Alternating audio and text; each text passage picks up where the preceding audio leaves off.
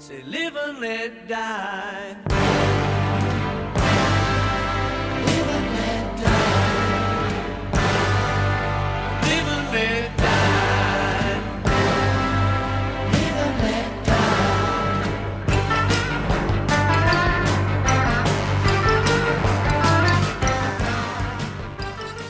All right, we are back. I really remain deeply troubled by some of these videos being sent around, like the one from the quack researcher who made statements like, well, it takes 800 years for a virus to move from an animal into human populations, a statistic which appears to have been plucked from thin air.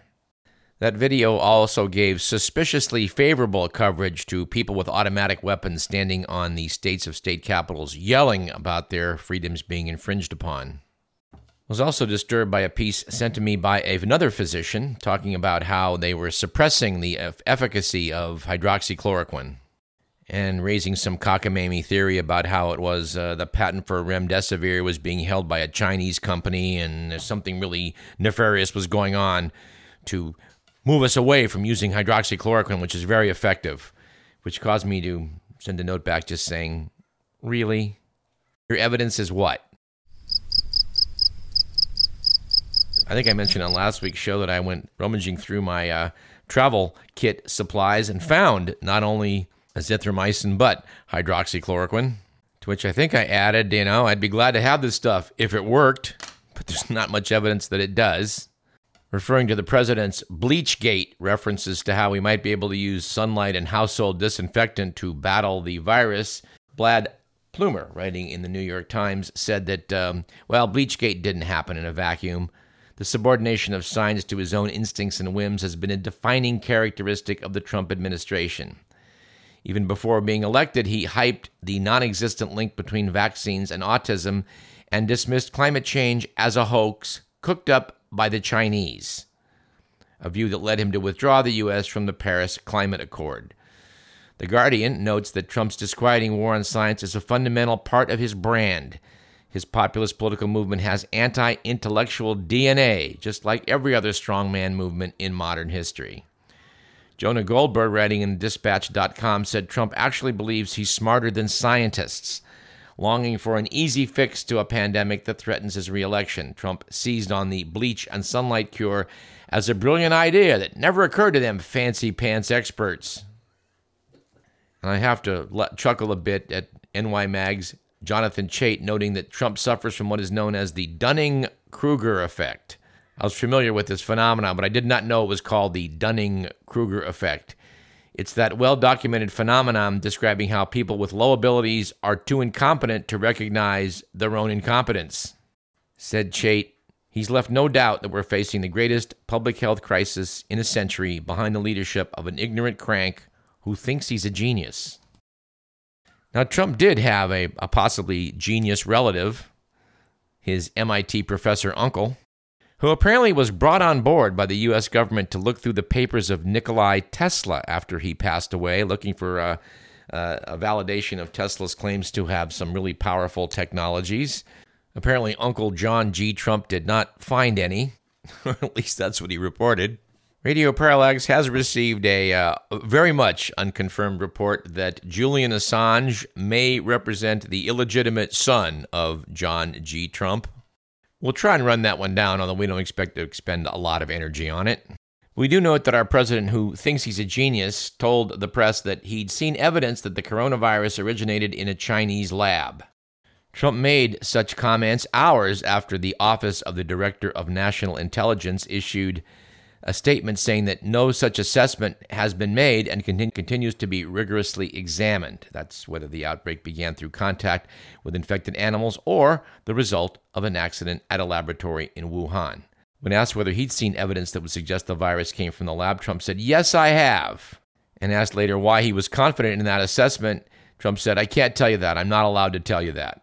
Secretary of State Mike Pompeo rather remarkably said and I'm not sure I'm quoting him correctly, but I think he said he saw no reason why there was not compelling evidence for the lab theory. And then when asked about the intelligence assessment, said there was also no reason to disagree with their assessment that it wasn't. So what's the deal on this? Naturally, we're going to have to rely upon our British publications, The Economist and New Scientist, to take a look. Voicing an opinion on this topic, The Economist said that China's opacity as regarding the origins of the virus has allowed dangerous conspiracy theories to flurry. Their editorial asked, where did it come from? After 5 months and over 250,000 deaths, the question is the subject of a vicious spat between America and China. By far the most likely explanation is that the virus jumped from bats to humans, perhaps via another animal such as a pangolin at a wet market in Wuhan. But conspiracy theorists mutter that the bug could have escaped from one of the city's laboratories, at least 2 of which research into infectious diseases. Donald Trump wants an investigation, whereas in March the Chinese said, at least through one of its spokesmen, that the virus might have come from America. The Economist notes that the virus shows no sign of deliberate human construction, and there is no reason to doubt that it evolved entirely in the wild. But, they note, accidents do happen, and bugs being studied during legitimate experiments in laboratories have escaped in the past. SARS, a virus that killed 774 back in 2002-03, slipped out of a lab in Beijing twice in 2004. And it should be noted that the world's last known case of smallpox was caused by a leak from a British laboratory in 1978. The Economist states that ending the dispute over COVID's origins is especially important because super secure biolabs are becoming more common. There are now about 70 biosafety level 4 sites designed to deal with fatal diseases, which lack a cure or vaccine, in 30 countries. America has over a dozen. China has 2. One is the Wuhan Institute of Virology. This takes us back over to the debate in Davis as to whether they should open a biosafety level, I believe, 4 lab. This was widely opposed by a number of people, including Radio Parallax. The Economist notes if handling pathogens is nerve-jangling stuff, tinkering with them is risky too. One branch of research in particular is specifically aimed at making diseases even more dangerous by being better at hopping between humans, for instance, or more resistant to antibiotics in the case of bacteria. Scientists at the Wuhan lab were engaged in such experiments known as gain of function in collaboration with American and Italian scientists. The magazine notes it sounds creepy, but such works bring potential rewards, as scientists might understand better how a new disease might behave, which can aid the development of drugs that could save many lives. As a result, it is crucial that governments around the world weigh the trade-offs involved in research and monitor breaches and encourage full transparency. Sadly, policy has been going in the opposite direction. Since 2017, America has had a dedicated panel to scrutinize its own laboratories, but its membership and workings remain regrettably opaque. In an extensive article in The Economist in their Science and Technology section, they note that the pieces of the puzzle of how COVID-19 originated are coming to light, but how they fit together is still somewhat mysterious. They say there is no evidence for the claim, at least this is what Western experts reportedly say, and they say categorically, that the sequence of the new virus's genome, which Chinese scientists published early on openly and accurately, reveal none of the telltales which genetic engineering would leave in its wake. But it remains a fact that in Wuhan, where the outbreak was first spotted, there is a laboratory where scientists have, in the past, deliberately made coronaviruses more pathogenic. They go on to say such research is carried out in laboratories around the world, and its proponents see it as a vital way of studying the question that COVID-19 has brought so cruelly into the spotlight. How does a virus become the sort of thing that starts a pandemic? That some of this research has been done in the Wuhan Institute of Virology, the WIV, seems all but certainly a coincidence, the magazine says. Without a compelling alternative account for the disease's origins, however, there is room for doubt. And although some of this gets technical, I think it's worth going through. The origin of the virus behind the 2003 SARS outbreak, classic SARS as some virologists are now wryly calling it, was established in large part by Shi Zhengli, a researcher at the WIV, sometimes later referred to in the Chinese media as the Bat Lady. Over a period of years, she and her team visited remote locations all across the country in search of a close relative of SARS-CoV in bats or their guano. They found one in a cave full of horseshoe bats in Yunnan province. It is in the collection of viral genomes assembled during those studies that scientists have now found the bat virus closest to SARS-CoV-2. It's a strain called RATG13. It was gathered in the same cave in Yunnan, and it shares 96% of its genetic sequence with the new virus. RATG13 is not the virus's ancestor, it is said. It is something more like its cousin. Edward Holmes, a virologist at the University of Sydney, estimates that the 4% difference between the two represents at least 20 years of evolutionary divergence from some common antecedent, and probably something more like 50. Although bats could, in theory, have passed a virus descended from that antecedent directly to humans, experts find that idea unlikely. They do not think contacts between humans and bats are close enough for easy transmission. And the spike protein on the surface of the SARS-CoV has a distinct receptor binding domain, RBD, which is adept at sticking to molecules on the surface of some human cells. But the spike protein on its closest relative looks different. One recent study takes this to suggest that the SARS-CoV-2 is the product of natural genomic recombination.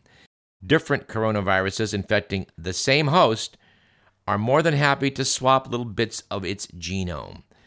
If a bat virus similar to RATG13 got into an animal already affected with a coronavirus which boasted a receptor binding domain of the type now seen and causing all the trouble by making it infectious in humans, a batty virus that resembles SARS-CoV-2 could have been the result.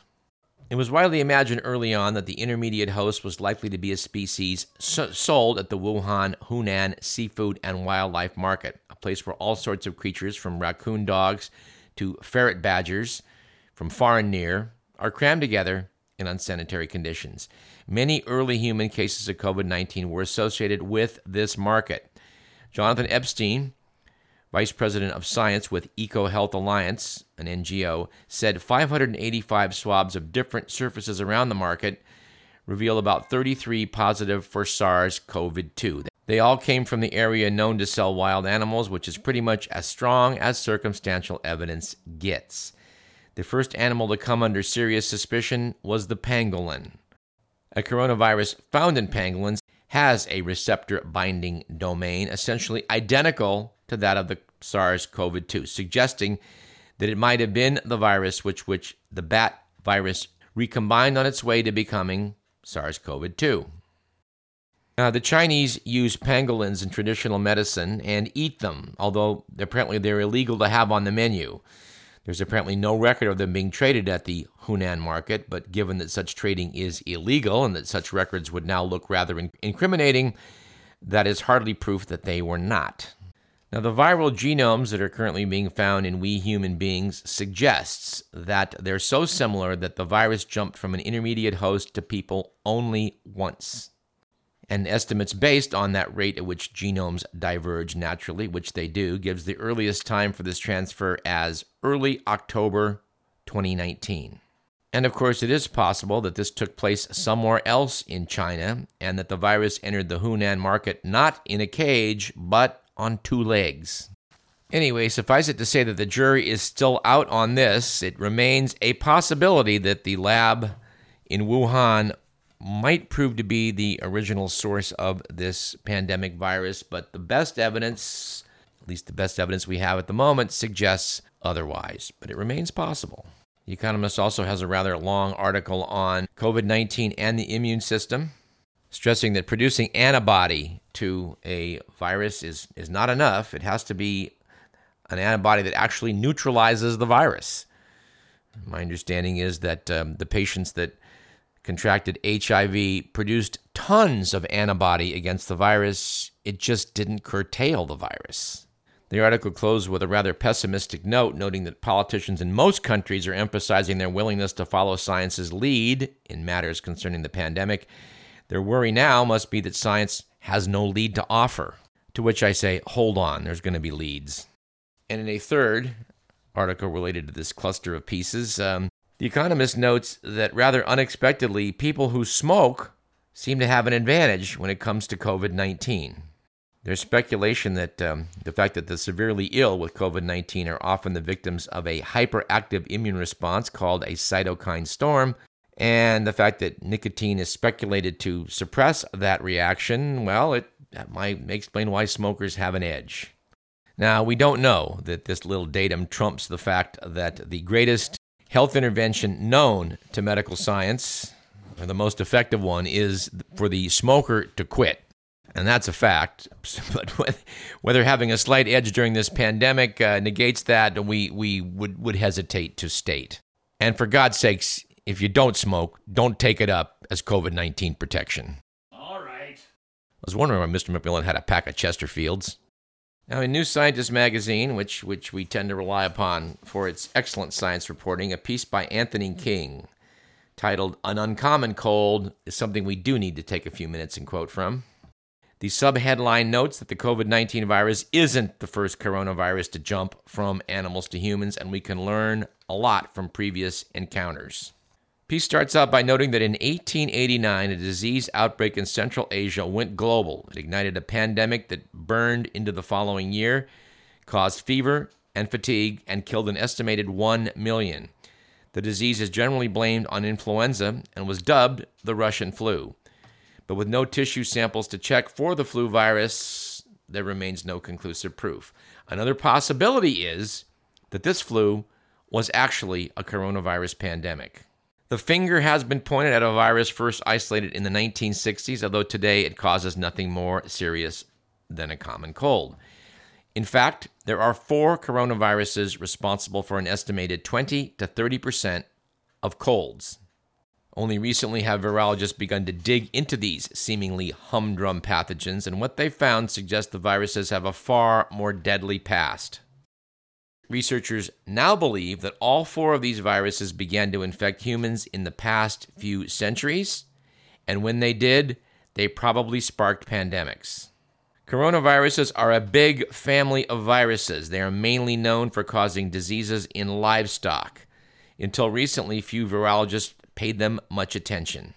Frank Esper of the Cleveland Clinic in Ohio said human coronaviruses were recognized in the 1960s, but the 2 strains that were discovered then merely caused the common cold. We pushed them to the side, he said. We had more important viruses to work on. This blasé attitude evaporated in 2002 when a new member of the coronavirus family began infecting humans. By this time, the epidemic of severe acute respiratory syndrome, SARS, was brought under control the following year. The SARS-CoV-1 virus affected 26 countries and killed 1 in 10 of the 8,000-plus people it infected. The fact that a coronavirus could be so deadly was a wake-up call. A sleepy backwater in the world of virology was suddenly in the spotlight. And I do add with some sadness that we have someone associated with this program who apparently suffered from that SARS-1 outbreak 20 or so years ago. The report I'm getting is that 4 family members sustained the virus, and fortunately none passed away. I would like them to talk about their experience on this show, but alas, they decline. Anyway, back to the article. SARS-CoV-1 was soon traced back to its roots. Related viruses were discovered in bats, animals whose unusual physiology allows them to live with a cornucopia of coronaviruses without falling ill. That SARS outbreak seems to have been sparked when one of these bat viruses started infecting civet cats and moved from that intermediate host into humans. Caught off guard, virologists embarked on a coronavirus safari, tracking them down in people and wildlife in an attempt to understand how these changes might have happened and the potential future risks. And I have to confess, I'm a little bit amazed at what they found. One virus hunter, Leah Vanderhoek at the University of Amsterdam, had been perfecting a genetic technique to discover unknown viruses, and recently found another coronavirus in a 7-month-old child with bronchiolitis. She said, "I found NL63 by accident before we knew about SARS and the whole world began screening." A decade of subsequent research revealed that NL63, coronavirus, is widespread, turning up in between 1 to 9% of people with respiratory tract infections around the world. It causes fevers, coughs, sore throats, bronchitis, and pneumonia. Children are invariably infected with it in the first year of life. The loud cough that children get, like barking seals, that is typical of NL63. When I was in medical school, we attributed most cases of croup to respiratory syncytial virus, but maybe we were wrong. Relatives of the NL63 have since been found in pigs, bats, and cats. In 2012, genetic comparisons between the human version and those found in bats indicated they share a common ancestor between 563 and 822 years ago. There's some imprecision to these methods, but it suggests that the virus made the leap to humans sometime in the 13th to 15th century. Virologist Ralph Barack at the University of North Carolina said when it did, the result was probably a pandemic. The original NL63 would have been deadly in human populations which lacked any immunity. It, like SARS-CoV-2, COVID-19, our current virus, both latch onto the same cell receptor, angiotensin-converting enzyme 2, which is plentiful in lungs and intestines. Said Dr. Barack, this would look like a flu-like disease. Following the SARS outbreak, there was renewed interest in the two seemingly unexciting common cold coronaviruses which were discovered back in the 60s, 229E and OC43. Those viruses don't have fancy names, which means they've not been studied very much. They were orphan viruses for a long time, but in 2003, Belgian researcher Mark Van Rant became the first to sequence the genome of OC43. And by comparing its sequence with strains found in other animals, they concluded that OC43 must have originated in cattle or pigs. And using that method of back tracing the mutation rates, they calculated the jump into humans occurred about 1890. Sound familiar? This is interesting stuff, and I wish I had more time to talk about it. Unfortunately, today I do not.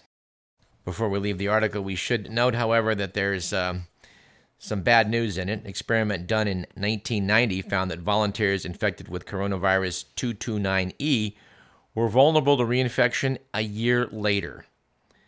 And if that happened, they experienced no symptoms but could still pass on the virus. Researchers think that has worrying implications for coping with COVID-19. Mr. Whelan tells me we've got about 5 minutes left, and I've got a big, thick pile of virus-related stuff on the table in front of me. But in the 5 minutes we have left, I think we should talk about something else. God knows we'll be back on this a week from now. So let's do a little science that involves looking up. That always cheers us up. Beetlejuice! No, we've moved on from that. Do yourself a favor, dear listener, especially if you missed the stunning full moon last night. It'll still be almost full the next few days. That's worth a look. But after you've looked to the east to see the rising, gorgeous moon, turn around and look west to capture Venus at its still near peak brightness. Venus has passed us on the inside track, as it were, in its orbit around the sun, and will be dropping each night throughout the rest of the month, and will be gone by month's end, so check it out now. Later in the month, Mercury will rise to meet it, however, and you'll be able to see both inner planets, which is kind of cool. According to the Old Farmer's Almanac, Venus and Mercury will form a fine, close conjunction on the 21st. But they'll only be 10 degrees high in fading twilight, so you'll have to make some effort to see them. Something else you will not be able to see, no matter how hard you try here in North America, although thankfully we do have some listeners south of the equator, will be the closest black hole to Earth, which astronomers have recently discovered. It is only 1,000 light years away. This new black hole is part of a 3-body orbiting system, which consists of 2 stars, which you can see with the naked eye if you're down in Australia. All you have to do is find the constellation Telescopium, and the 2 stars will appear as one to your naked eye. If you get a big old telescope out and take a look, you'll separate them into its 2 component stars, but obviously you won't see the black hole. It's invisible. Now, black holes do make themselves visible when they devour things around them. That process releases quite a bit of energy, but this particular quiet black hole is not doing that. Now, over the years, scientists have found a couple of dozen black holes right here in our Milky Way galaxy. They generally announce their presence by having disruptive, violent interactions with their surroundings and release lots of X-rays. But this one they discovered by plotting the orbital paths of the two stars, which they assumed were orbiting one another. Turned out to be more complicated than that. The two inner bodies of a star and black hole orbit one another rather rapidly, whereas the other star orbits the two bodies' center of gravity. You might want to look up some of the animations of this on the internet. It's kind of interesting. And even more interesting, which also has some curious pictures on the internet, is an update on the 1908 Siberian explosion over the Tunguska River. It has often been described as the largest impact event in recorded history, but since there is no crater and no obvious impact, this has always left people scratching their heads. It was a big explosion back on June 30th, 1908. To be sure, it flattened more than 80 million trees across 500,000 acres of forest. But the lack of crater or debris has always puzzled people. Previous theories have suggested that perhaps a comet hit the Earth. But the latest theory coming out of Russia is that it was, in fact, a small iron asteroid.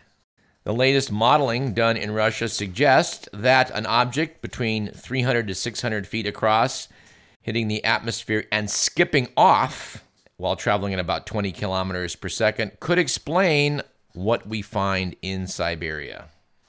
We think this is quite plausible. Siberia should be grateful for the fact that it possibly skipped off our upper atmosphere. If this was an iron meteorite 600 feet across, then it would have been 10 times the length and 1,000 times the mass of that chunk of iron that blew a hole in the Arizona desert 50,000 years ago.